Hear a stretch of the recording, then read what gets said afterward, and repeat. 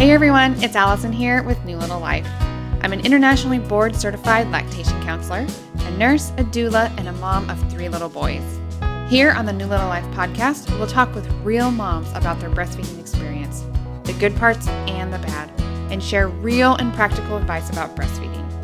Connect with and learn from other moms and professionals to help you meet your breastfeeding goals.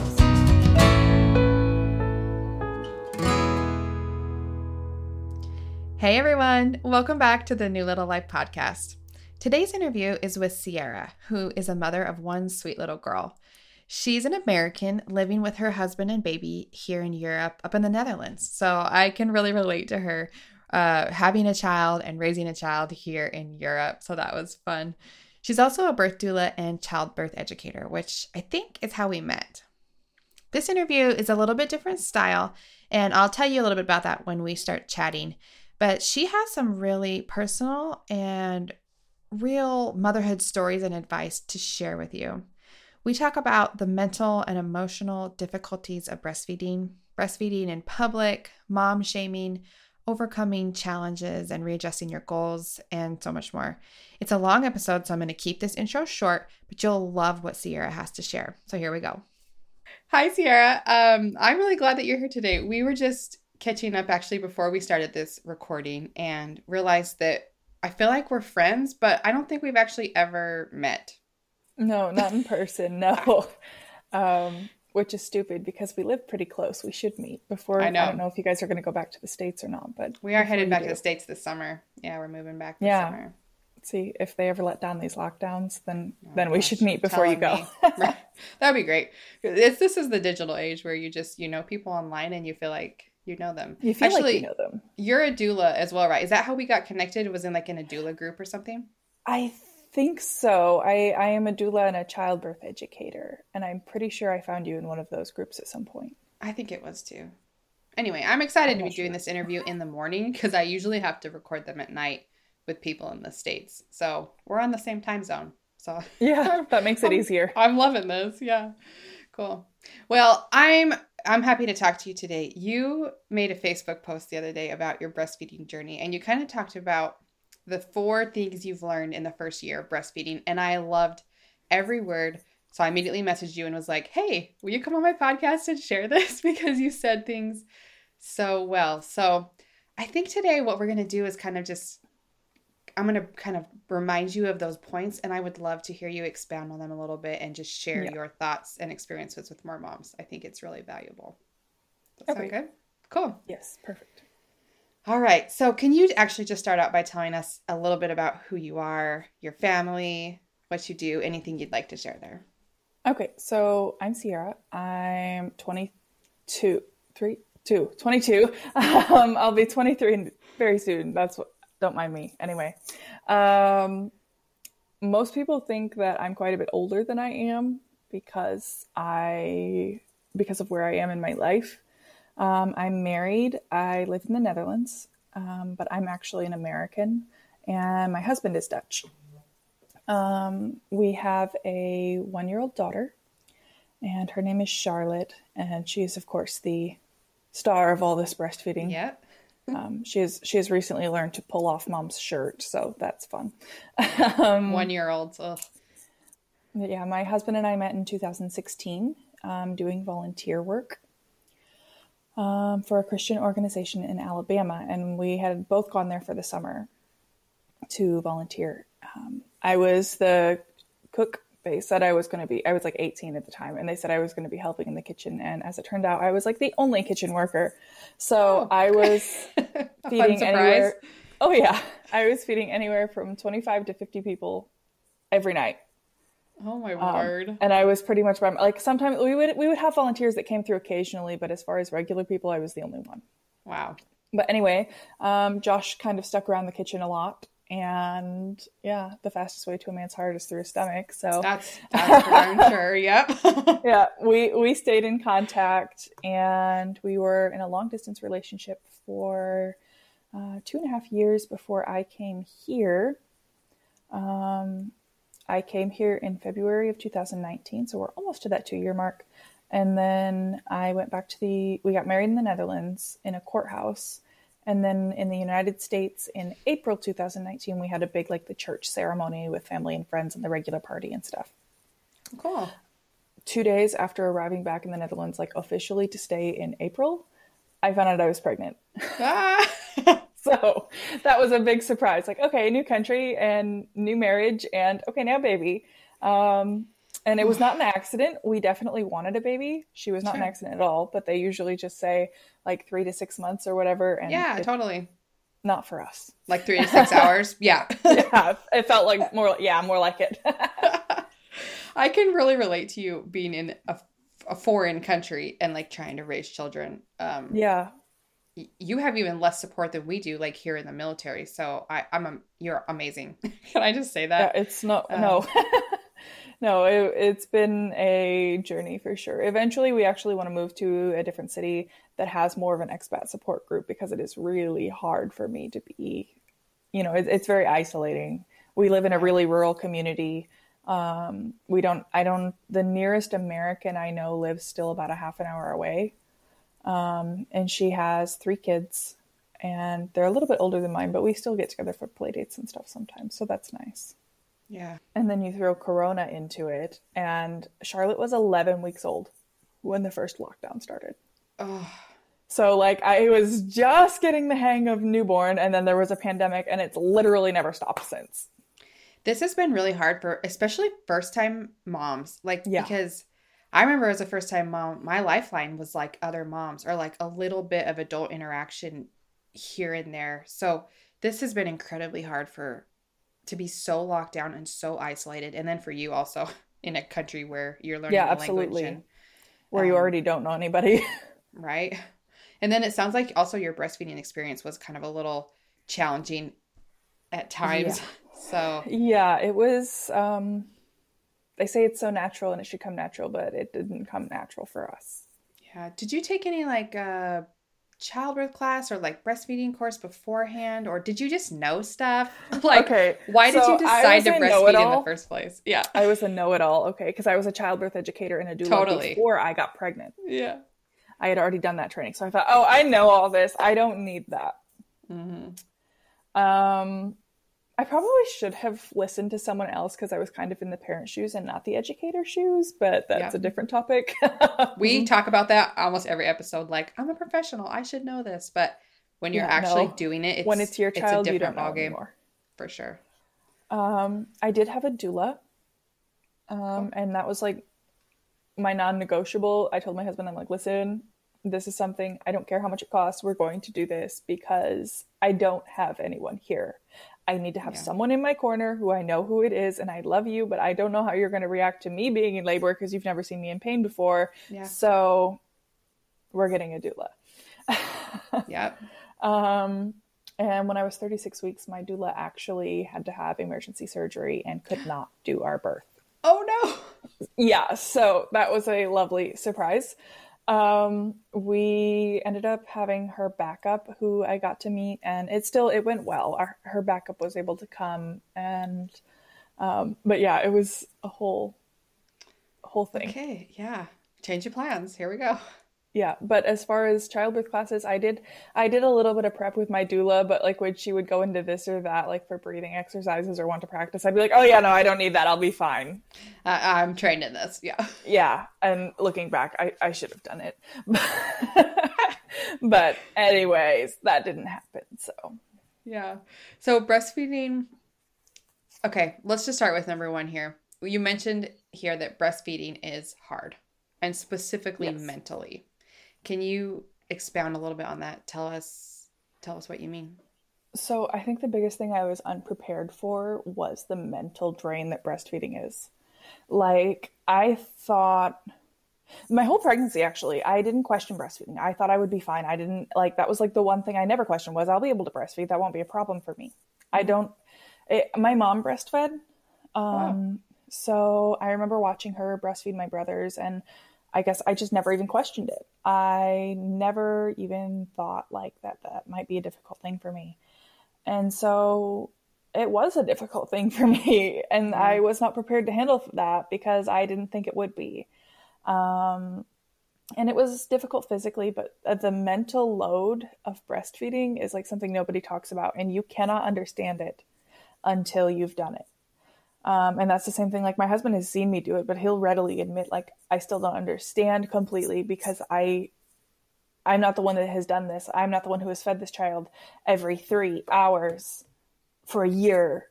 And people say like, oh, well, you can pump and give a bottle. I'm like, yes, but if I pump and give a bottle, I still have to pump. So I may as well just feed the child.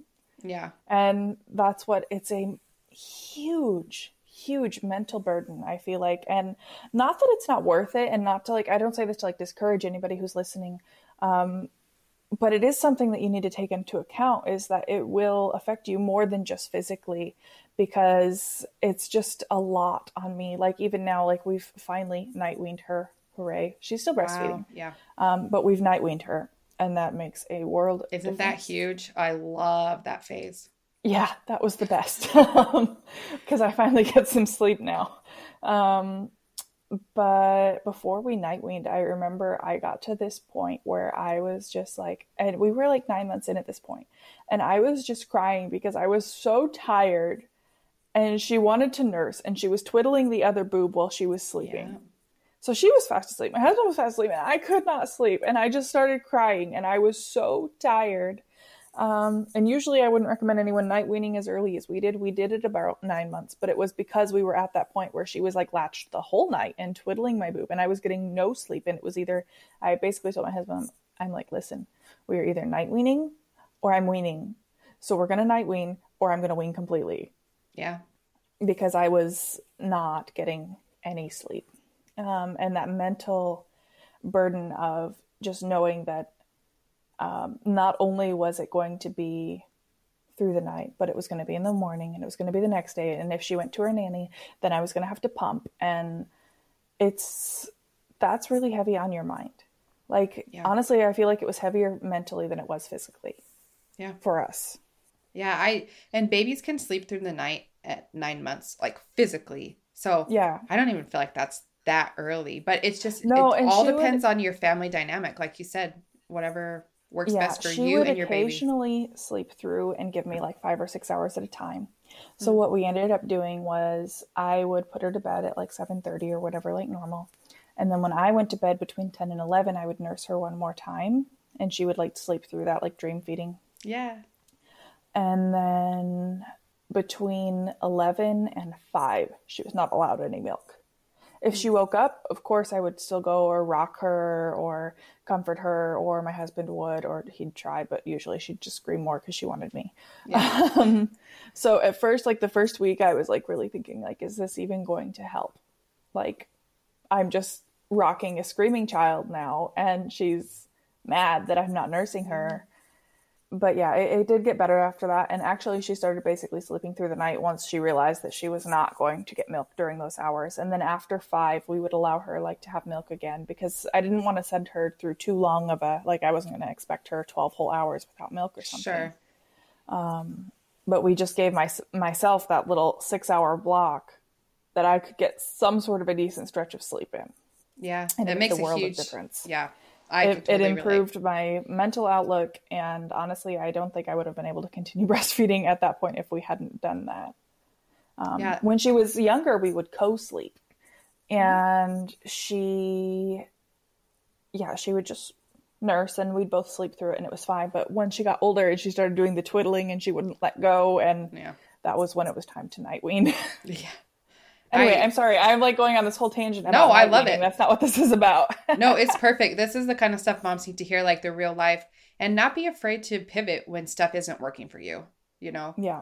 Maybe that wasn't your goal to night wean her that early, but stuff wasn't working. And no, so I was actually convinced that if I night weaned her before a year, that I would end up not being able to breastfeed anymore. I don't know why. I don't know why I believed that. I know that's not true, but in my head, it was, you have to wait until she's a year and then you can continue breastfeeding and it will be okay.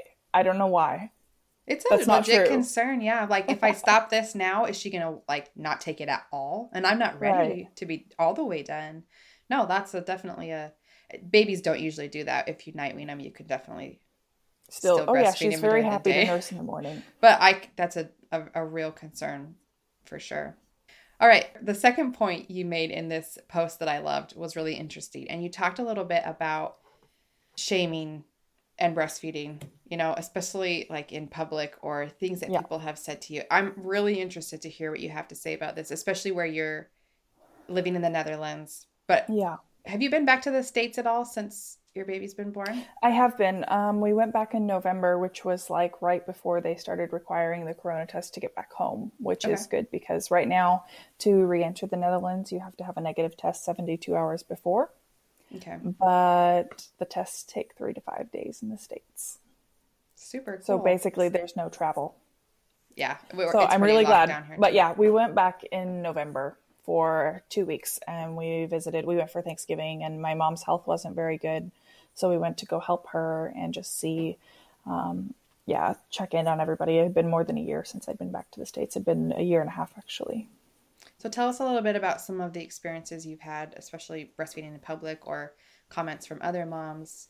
Either there in the Netherlands or the States, yeah. I thought that we, as a society of so-called civilized people, had moved beyond shaming mothers for feeding their children. And some moms will say, yeah, no, I've never had a problem. And I am so happy for them because that was not my experience.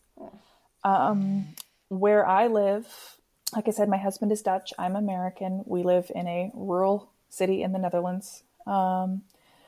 There's a lot of old-fashioned mentalities here. Some of those being like that breastfeeding is, I don't know. I don't completely understand it. I still don't completely understand it. Like, do they think it's shameful or do they think it's private? Like, I've been told it's intimate and you need to be doing it away because it's intimate between you and your child. And I'm like, that's just creepy. I'm just feeding her. It's a little weird. Yeah. Yeah, it's really creepy. But I also think a lot of people, like, I always joke that when I moved here, I moved back to 1950. Like, we have cobblestone streets. Nothing is open on Sunday. Everything closes at 5 p.m. You can't go shopping at 6 because it's already closed. So you see the old-fashioned mentality, not just in this. But I also think a lot, like, my husband was formula fed. His brother was formula fed. All of the mothers were formula feeding because that mentality that started in the 50s and kind of it lasted longer here, that formula was better than breast milk. Because they're not slow, they're not fast to change their ideas here. So when formula was introduced in the 50s and it really became more readily available and they started, offering it as the solution for the modern woman, and that phase lasted longer before we started to realize the different benefits that breastfeeding has.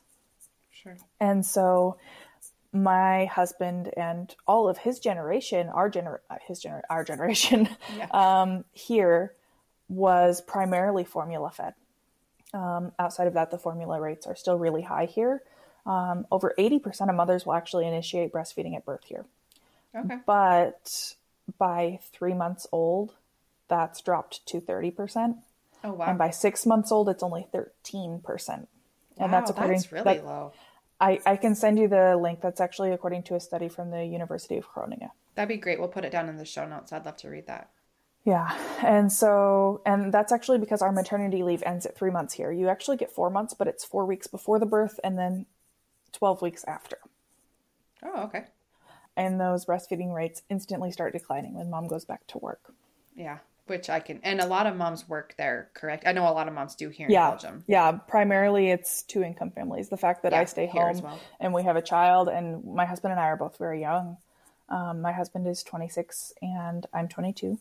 And so people look at us and they're like, wow, you have your own house and your husband is the only one that works. And like, how do you do that? Because that's really not common here. Here as well. It's much more typical for a first-time mother to be like, I have never met another first-time mom my age. Never. Not here. Like, I met someone and she was like 10 years older than me, but she has a baby the same age and she lives nearby. So she came for a play date. But yeah, there's no one my age here. It's different. I mean, we could have a whole other episode on the cultural differences of mothering. Like, it's so crazy. Yeah. I'm trying to lay the foundation as to how breastfeeding is perceived here. Because, like, as far as how my experiences went, it was really unfortunate. Like, you have something called kramvisite here. If you translated it directly, it would just mean postpartum visit, I guess. It's basically a standard thing to do when a baby is born, and family or friends or whoever, you send out your little birth announcement cards, and they can text your husband or your partner or the father or whoever to make an appointment to set up a kramvisite, a visit. And that's just to meet the baby. And at first I was like hearing this and I'm like, that kind of makes me uncomfortable because I don't want to be like hosting a whole bunch of people right after I'm handed this whole little person to take care of. Mm-hmm. But actually I did prefer that system because that way you could say like, yeah, you can come in a couple of weeks or whatever. It's not like in the US where you have people showing up in your hospital room. Yeah. Which I think is also, that's a different argument. Right. Yeah. But we had, like, for example, we had some friends of the family that I don't really know them, honestly, but they're friends of my husband's family that had wanted to come. And later on, she told me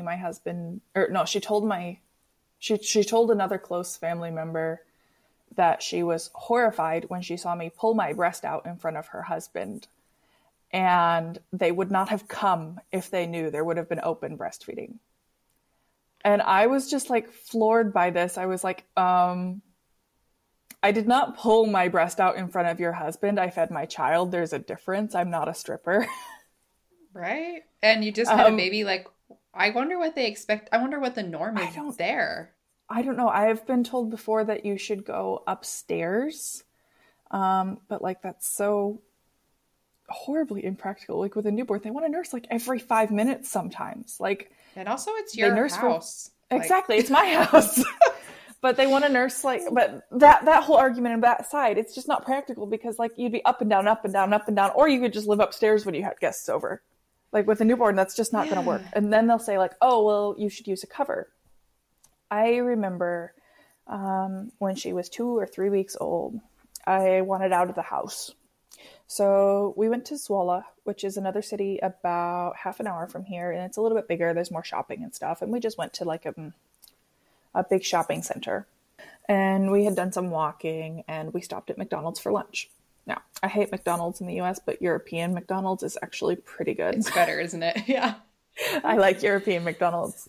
And I was sitting at the table and she wanted to nurse.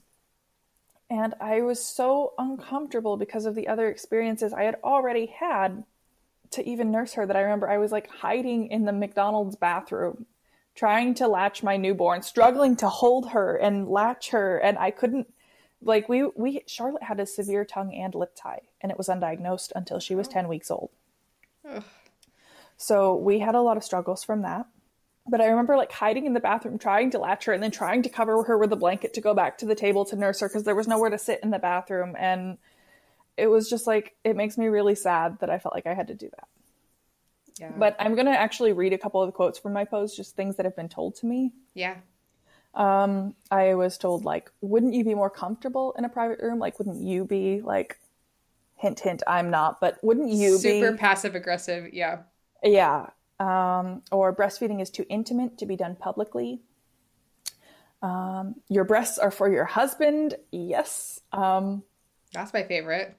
Mm-hmm. I heard it from multiple people.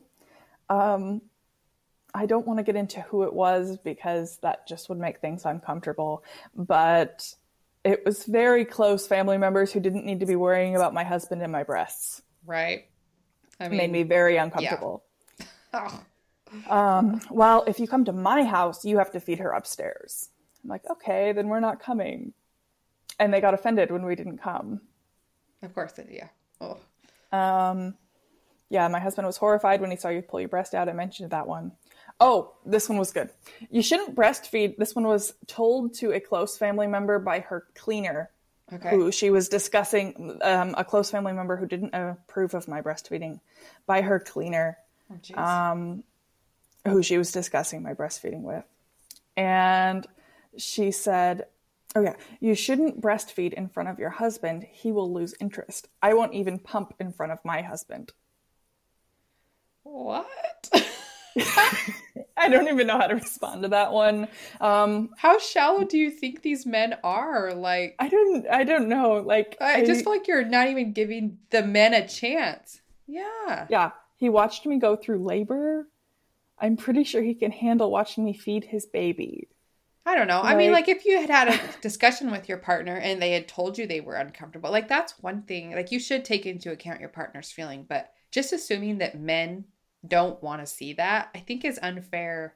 That's totally unfair. And Yeah. that's what, like, in the beginning, Josh was uncomfortable because he had never seen his wife pull out a boob and feed a child. And I was going to ask you what your husband's thoughts were, especially where he's from, this culture. And yeah, so he's never seen it before. It took him a while to get used to it. And the first couple of months, he was still a little like, well, hopefully she'll use a cover eventually. But he also knew that it was too hard for me to latch her with a cover. And then when she got older, she was too wild. And like, I have a child who will stand, like, she will literally stand on my lap and kick one leg up in the air and smack my boob with the other hand. And she'll be dancing and wagging her hips while she's nursing. Yeah. There's no getting a cover on this child. You're not alone. No. And so at first he was really like, well, I wish you'd use a cover or go upstairs or something. He was really uncomfortable. And then he started to see the backlash I was getting from other people. Yeah. And he saw how hard it was for me. And he ended up also like really upset. Like, this is ridiculous. They are over-sexualizing you. You are feeding a baby. Like, he's actually a really big advocate for it now. And I think that's normal. I think it's especially common for first-time dads when their wife is, or their partner, or their baby mama. I don't know what you want to, it depends on what situation you're in, I guess. But yeah. I think it's really common for them to be uncomfortable with it. Like, not in that they even see it as a negative thing, but just as it's a new thing for them and they're not used to it. I mean, no, boobs are not just for my husband, but when he saw them before, it was not with a baby on them. Yeah. So it was a new thing. And I saw not too long ago a post that it was a single mom who had found a guy who was really great and he was really supportive and he was like, they got along so well and he was perfect in everything, sort of thing. Except he was really uncomfortable with her breastfeeding. And he had asked her not to do it around his autistic brother, which I understand. My brother-in-law is actually the only person I will move upstairs for, because he also has mental struggles and he could not handle that. It would be too much for him. And I do think that little bit of discretion, I think that's valid. Like, there are certain scenarios where I would, but I think in general, as a society, we need to be more like, she's just feeding her kid. Okay, leave her alone. Yeah. But all these women on that post were like jumping on this poor woman, like, oh, dump him. And I'm like, that's not even fair. He's not used to this. My husband wasn't used to it either. Have open discussions and see, like, where is the source of this? Because I think most men, even if they're uncomfortable with it in the beginning, they will be like, okay, I understand now, when they see why you're doing this and how you're doing this and how hard it is for you to do this. I think they will, like my husband made a complete 180 from being like, well, can't you just use a cover or something, to, wow, yeah, no, this is ridiculous. They need to not be expecting this of you. You're already trying to get her to latch, or you're already trying to get her to nurse, or you're already, you're juggling all these balls, and they don't need to be worrying about whether or not you're using a cover, or if you're going upstairs or hiding in a McDonald's bathroom. Oh, I wish that your story was not the norm, but I'm afraid that more mothers experience this than we think, I know someone whose husband actually will not allow her to breastfeed without a cover, and it makes me so sad for her. And also I grew up in the independent fundamental Baptist movement. Okay.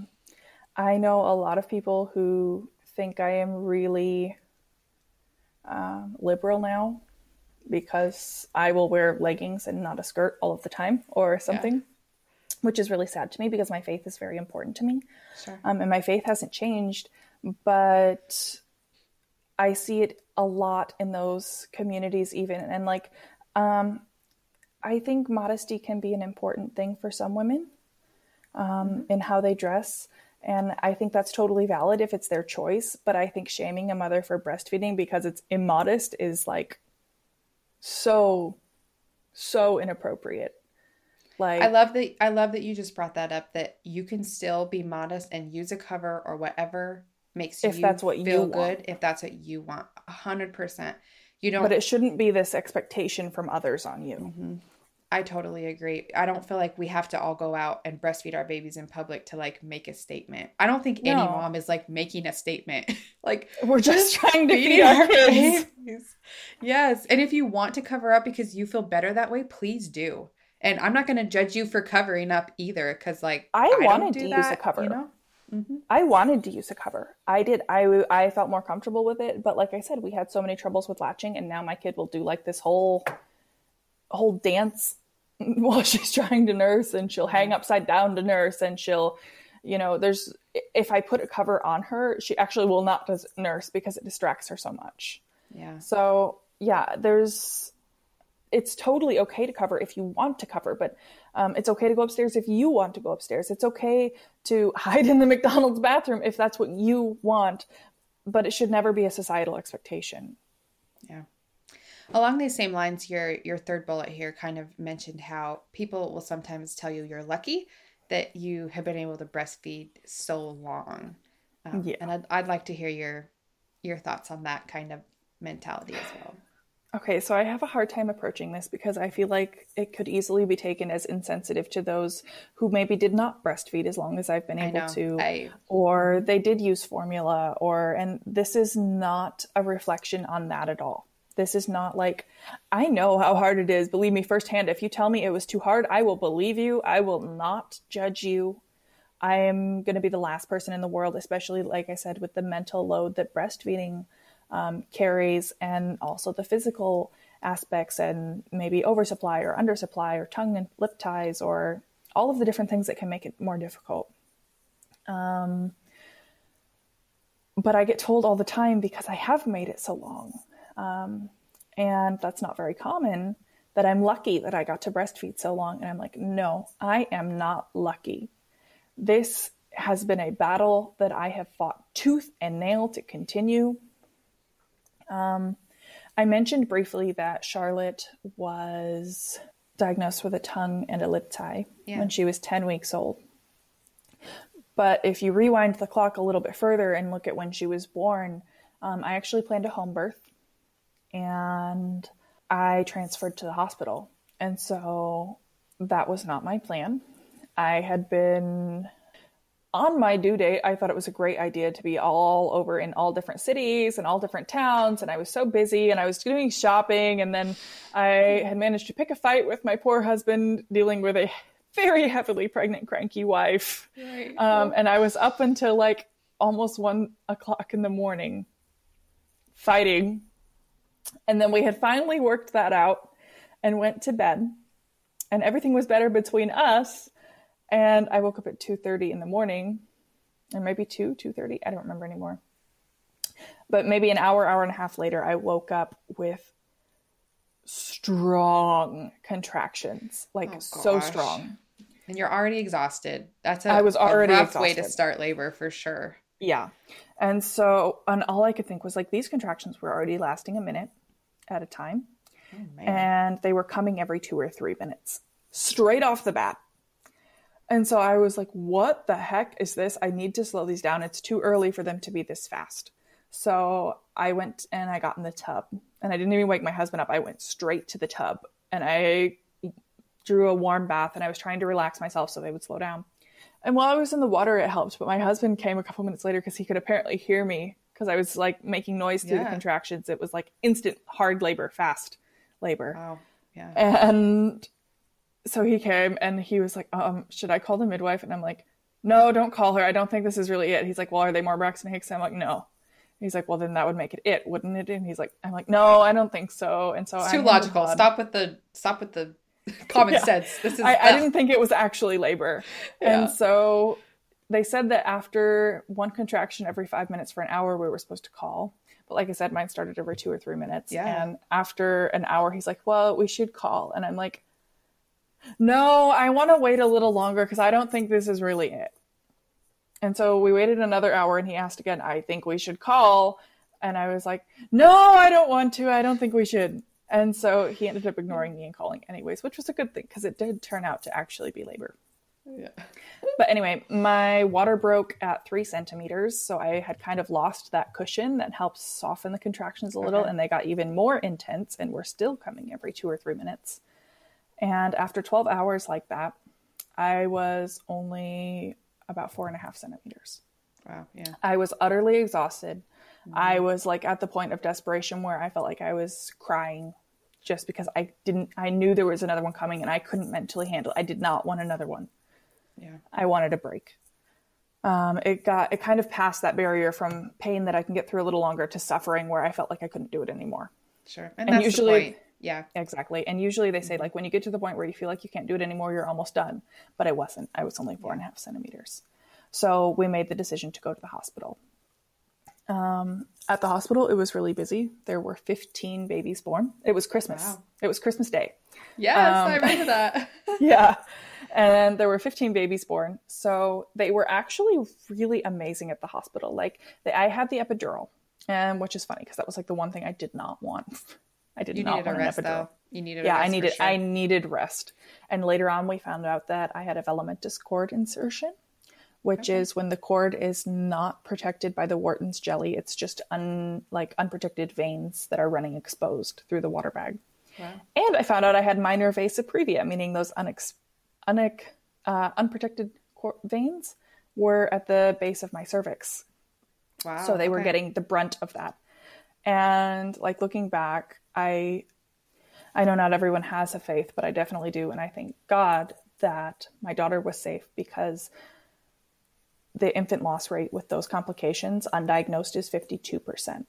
If one of those cords had broken, they would have had 6 minutes to get her out. And I live 45 minutes from the hospital. Yeah. So I thank God that he gave me that intuition that I needed to rest and I needed to go to the hospital. Anyway, we're totally turning this into a no, I'm glad you shared. Yeah. But after she was born, I did get like the golden hour. I actually had her on my chest for 2 hours after she was born. Great. And nobody touched her. Nobody took her. They actually let me push upright and they shut off my epidural at the end because they wanted me to be able to feel it, which is logical. It helps physiologically, but I didn't have the hormones or the pain meds at that point. So it was rough. I remember I didn't know they shut it off. And I remember thinking like, if this is with pain meds, how the heck do women do this without? Yeah. Actually, I didn't have the pain meds. But I can also say that those early contractions were actually worse than transition. I don't know how or why, but they were worse. Something was just, It was insane. But after she was born, she latched for 2 hours straight. Awesome. She wanted her milk. Well, normally that would be awesome, but like I said, she had an undiagnosed tongue and lip tie. Yeah. I think they were so busy at the hospital, they did check her. I remember seeing them check her mouth.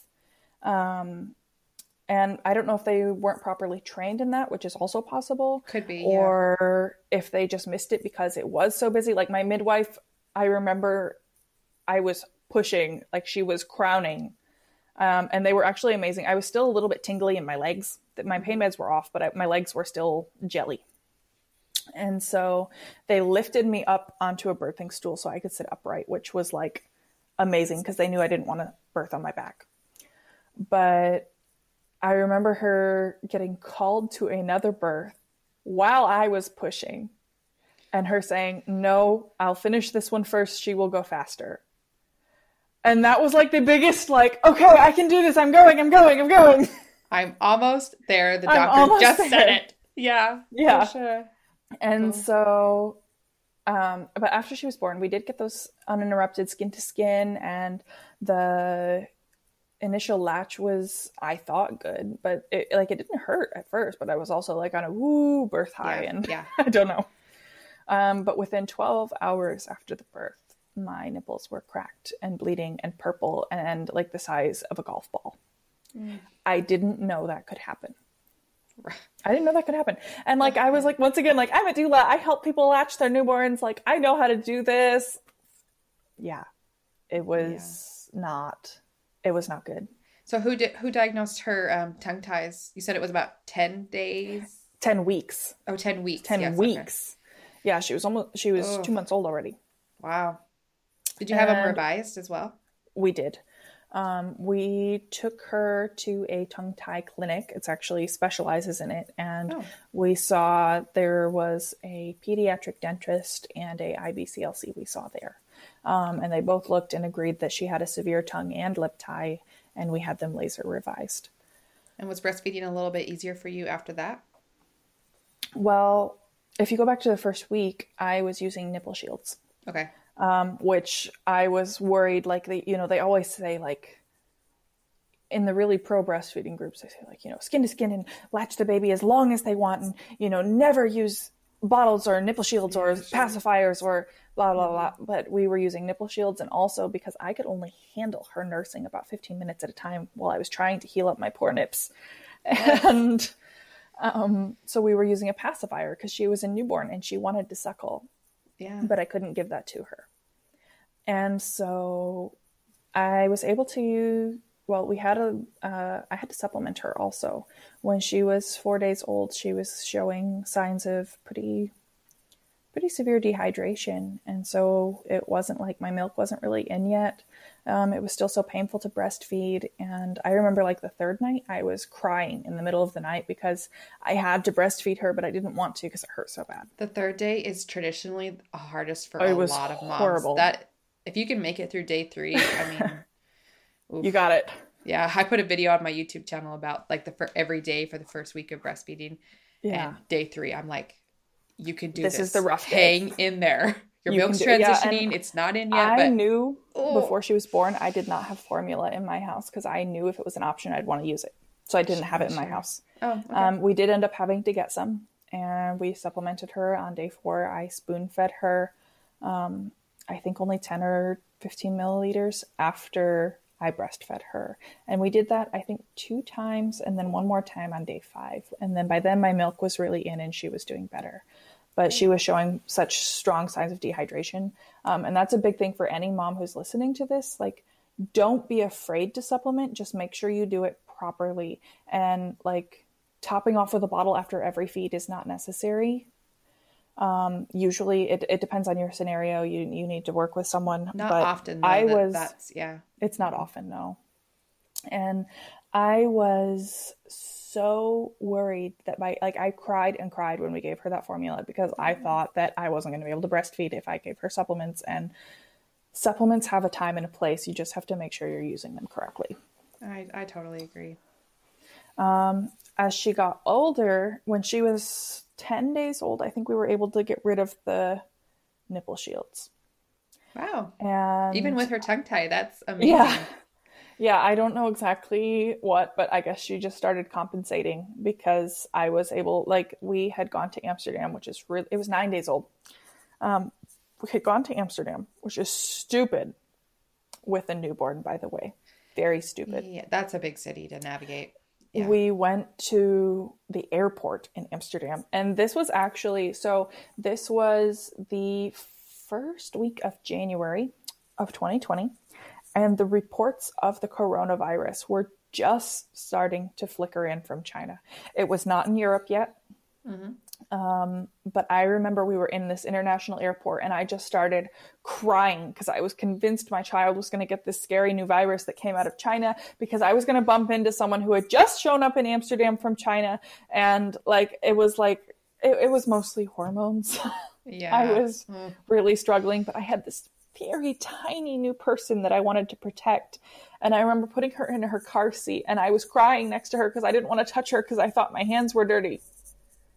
And she was just crying and crying and crying. And I knew she was hungry, but I wouldn't touch her until we got to the hotel later and I washed my hands and then I fed her. But when we got home that night from Amsterdam, my mom and her boyfriend were staying in Amsterdam for the night, but they had come for after the birth to help me. My mom was here for the first 2 weeks. And so they were staying the night in Amsterdam and we drove back home. It's about an hour and 15 minutes. When we got home that night, we couldn't find the nipple shields. And so she was crying and crying and crying. And so I kind of just laid on my back and I put her I can't even remember the official name, but tummy to tummy. And she kind of just latched. And I was kind of watching. Back nursing position. Yeah. Yeah, exactly. Mm-hmm. And she just kind of latched. And so I was kind of watching like, okay, is this going to work? And then I was like really scared. Like, am I going to start bleeding again? This doesn't Yeah. hurt. Is it Mm-hmm. going to get worse? But she was able to compensate and nurse with the tongue ties Wow. or Good tongue for tie and lip her. tie. Yeah. What ended up having us revise them, we wouldn't have revised them if there weren't significant concerns. I suspected she had them, but since nursing was going okay, I thought it would be okay. We ended up reaching out to a lactation consultant, and of course, there's none in my town. I had to go to, we went to an IBCLC in Swola, or I tried to make a appointment with her, but she ended up helping me over the phone, which was amazing. Cool. Because I found out that based on how much she was nursing, the symptoms she was having, she was like, it's normal for a newborn to be gassy, which I think also most mothers don't know. It is totally normal for your baby to be gassy and maybe a little crampy, and that's because their digestive system is learning to work. Brand new.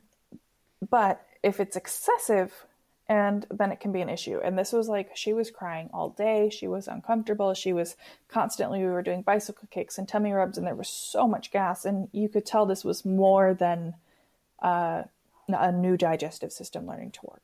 And so we found out I had an oversupply. And basically she was getting too much fore milk and not enough hind milk. Now, the fore milk, of course, is being very like a hydrating, mostly water, but it's very hydrating to your baby and important. And it's like a thirst quenching thing. And the hind milk is fattier and has more nutrients, and it's more nutrient dense. And I had an imbalance because I had an oversupply. And so we started block feeding.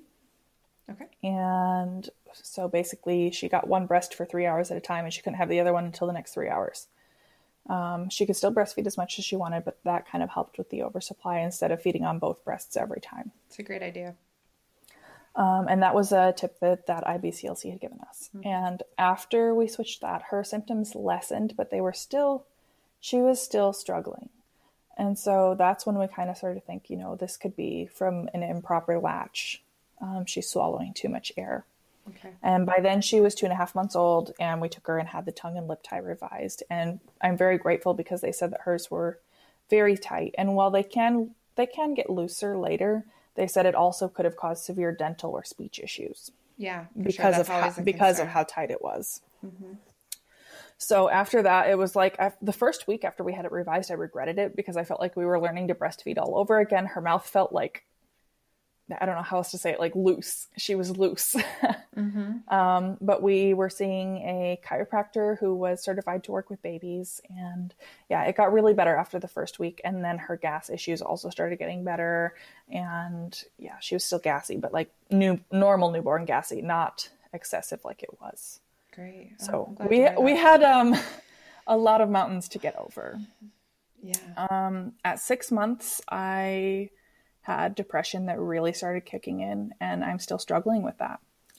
Yeah. You're not alone. Many moms are in that same, and a lot of it's hormonal, situational. Yep. Mom life is hard, and your hormones are just crazy. Yeah, and Corona, and a newborn, and we were in lockdown by then, and yes. Yeah, it was just insane for me. And so the depression really kicked in then. And I got into counseling, and they said that I just have depression that was worsened by postpartum, because they said based on what I was telling them, I already had it. It just got worse. It wasn't official postpartum depression. Okay. I don't really care about the label. It was just, it was awful. Help. And you got it. Was really hard then. Mm-hmm. I'm still in counseling, and that's still something I'm working through, because that's something new moms are forgotten so easily, and it's really sad. But I wanted to give up, but all I could think that whole time was, you have made it 6 months. If you stop now, you will regret it. Because if you can't just stop for a week, if you stop, you're done. You can't start again in next month if you change your mind. And so I really persevered even through the really dark moments of that depression. Because I knew, just make it. I originally had the goal to breastfeed her until she was 2 to 3 years old. And at that 6 month point, I altered it to say, I want to get to a year. I just want to get to a year. And I was able to get through those really dark weeks. I'm getting a little bit emotional talking about this. No, I'm so happy you're sharing though. It was really dark times for me. But we got through it. And at 9 months old, this is probably way TMI, but I had to have a colonoscopy because I was being tested for celiacs and Crohn's. Mm-hmm. And I have a family history of both, and I was having some pretty bad intestinal issues, so I needed to be tested. Now, a colonoscopy, for anyone who has not had the delight, you have to drink this really disgusting, they call it a colon cleanse or some colon prep, or I don't know. Prep, it's nasty. Colon prep. It's so nasty. And it basically cleans everything out of your system until there is water coming out of where water should not come out. Yeah. It's nasty and it burns and it tastes awful, but it completely empties your digestive system until there's no food left. Because of that, my milk supply tanked. Like bad tanked. Like I was crying because I thought I didn't have any left. Like she was crying when she came off the breast and she was nuzzling and swatting and she wasn't getting anything and she would switch sides and it was the same thing. And I had to start supplementing. I started, at 9 months old, I started using raw goat's milk in place of a formula. I had access to it and I felt like that was a little bit of a better option, but yeah, do your own research because people will get on you for raw milk. So sure. Not for everyone, but yeah, I don't judge you for what you feel like is best for your family. So yeah, it depends on what you like. But anyway, my point being, I had to feed her a bottle of milk and I cried and cried. And I think we did that for 4 days after she breastfed. I'd have to give her milk and I was bringing her to the breast every moment. I was baby wearing and I was trying to get that milk supply back. And I was so scared it wasn't going to come back. Like I was so scared, because I wanted to make it at least to a year. For me, it's a stupid thing because you should never feel like you failed if you stop sooner. But I knew for me, I would feel like I failed and I didn't want to have that feeling. So I gave her the goat's milk, but after about a week in, my supply came back up and I stopped supplementing. Oh, wow. And so I was so relieved. Yeah, that's a rough little, rough little moment there.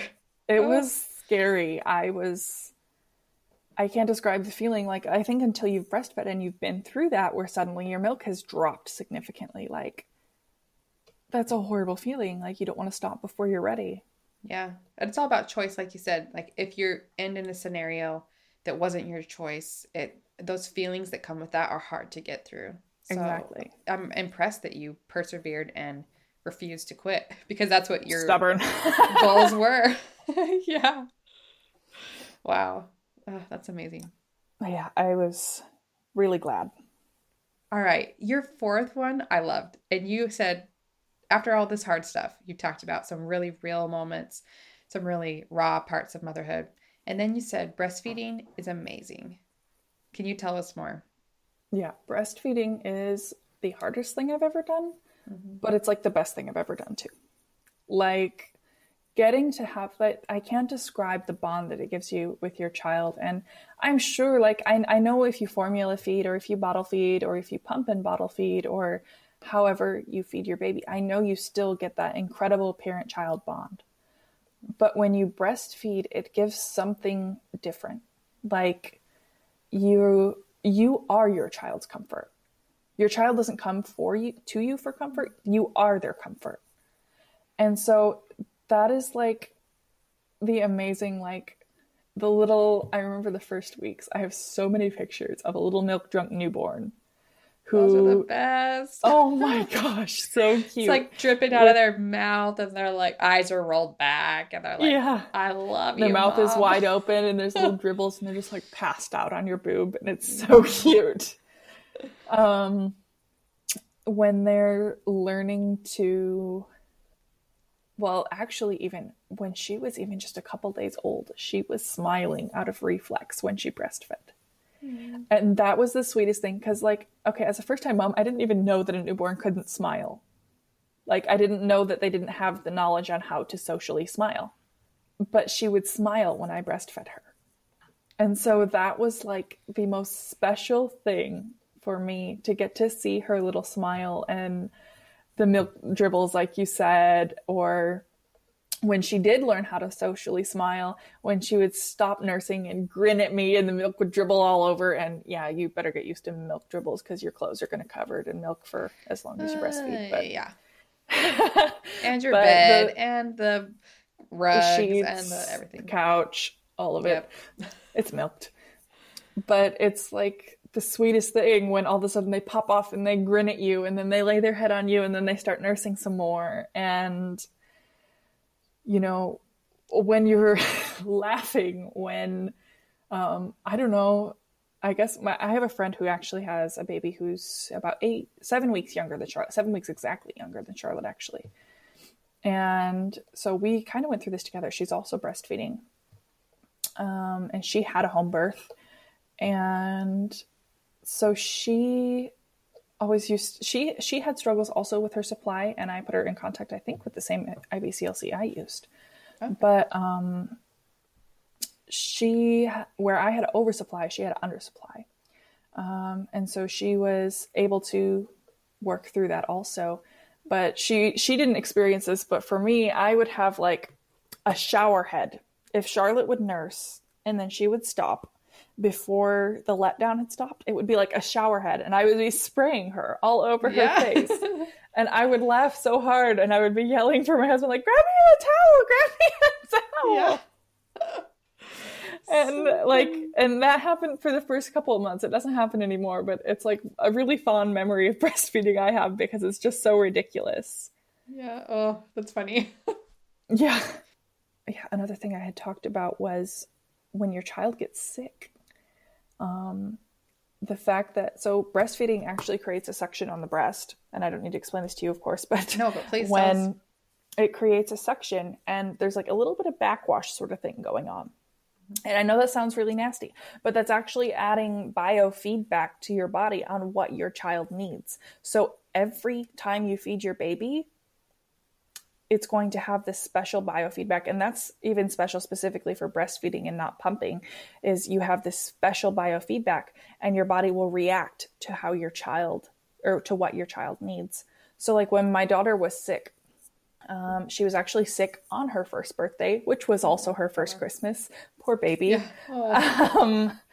But she was sick and I could see the difference in my milk. It had changed from like this almost white or blue creamy milk. Like, yeah, my milk turns blue sometimes. It's weird, but yeah, I guess that's normal. Yeah. But it had turned from that back into this thick yellow, like colostrum type milk, like from the first milk from when she was born. And I know, because I do have some sort of training in it, I do remember it somewhere in my head, that was actually the antibodies coming back through my milk because she was sick. So it was literally like the breast milk had formed not only from food, but also into medicine for her while she was sick. Oh, that's amazing. What a cool way to think about it. It's just so awesome. Like the more I learn about also like after she was born, I learned about the microbiology of birth. I took a course in the infant microbiome, and I read a couple books on it, and it was just so interesting. Like I was so grateful that we had a vaginal birth and that I was able to breastfeed her right away, that seed and feed, and to feed the gut flora. And the more I learn about breastfeeding, just the more amazed by it I am. And I'm so proud and happy that I got to make it this far. And again, like I don't say that to say anything against someone who did stop, who, you know, your battles are not my battles, but I'm so glad I got through my battles. Yeah. I'm proud of you too. You really went through a lot of different things. And once you got a handle on the new thing, another one came up. Yeah. Mm-hmm. And, I'm proud of you too. And I think it's absolutely fine to be proud of yourself and to say, I'm excited about what I was able to accomplish. And it shouldn't make anyone else feel bad if their story looks different, because their story 100% does look different. I haven't met a mom yet who had the same experience. Yeah. Yeah. And that's what I say also, like I said, like when I said I'm not lucky, like some people say that, and it's because they stopped breastfeeding sooner. And it's not a reflection on you. It's just for me, I wasn't lucky. I worked really hard for this. Luck implies that it's just some cosmic thing I had no part in, but this was something I worked for. One of the reasons I worked so hard for it, and I kept going when it was hard, and I only found out when she was like 10 or 12 months old, 10, 11 months old. She's 12 months old now. Words, they escape me sometimes. It's the end of the week, and I'm feeling it. Yeah. But when she was 10 or 11 months old, I actually found out that my mom, I thought she had breastfed all of us. And my mom got pregnant with me when she was 16. I was born when she was 17, and I thought that she had breastfed me the whole time. And I found out, and that was what kept me going, was my mom was 17 with a newborn, and she breastfed. If she did this, I can keep going. Yeah. I can get there. You know, if she did this, so can I. That was kind of like, that was the biggest motivator when it was hard for me, was if my mom did this, so can I. I found out when my daughter was 10 or 11 months old that my mom got mastitis when I was 2 months old and stopped breastfeeding. Yeah. So that was like, kind of like, wait, what? Come on, this has been my motivation. No, you know. Yeah, Like, and she did. My brothers, I'm not sure what she did with my sister. I think she said she breastfed my sister till she was 4 months old or something like that. And then I have 2 brothers after us. I'm the oldest, and then there was my sister and my 2 brothers. And my brothers were breastfeeding, I think, until they were like 2. So that was what I saw, was that they breastfed till 2. And I thought, like, of course, I don't remember. I thought we all did that. So I laugh now looking back, like, and that was such a big motivator for me. So it was a little bit like, oh, okay. I didn't know that. Thanks for not telling me that until I already made it this far. Like, yeah, really. Thanks for not telling me, though, because that was my motivation. Well, Sierra, I have loved talking with you today, and I so appreciate you sharing your story, especially some of the harder moments. I think a lot of moms can relate with you, and you have a lot of good information to share. Is there anything else you'd like to share with new moms, expecting moms, any words of motivation as we kind of close out this interview? Okay, I think the biggest 2 things were, have faith in yourself. You can do it. It's hard. Believe me, I know, I've been there on like multiple different fronts. It is hard, but if you want to do it, you can do it. So just persevere, you can do it. And the other thing is, have snacks, because at midnight after your baby's born, you're going to be hungry. Have snacks? Yeah. I got to title that for the episode. This one's by Sierra. Have snacks. Yeah. That's no, I actually had like those little Belvita breakfast bar thingies. I kept them in my room for the first couple months because like I could not get through the night without a snack. Nobody tells you about the breastfeeding. No one tells you. You're exactly right. Have snacks. If you took away nothing else from today, get your snack bucket for your breastfeeding station. Yeah. Yeah. Thank you so much, Sierra. I know you're busy. You've got a lot you're working on, but I appreciate you taking the time with us today and sharing your story. Yeah, it was fun. I hope I didn't rabbit trail too much. No, it's perfect. You can see all the links and stuff we talked about from today down in our show notes. And you can also go and check my website, newlittlelife.com, for all the stuff that is over there. There's some online breastfeeding course, some other helpful resources for you there too. So that's it for today. And thanks again, Sierra.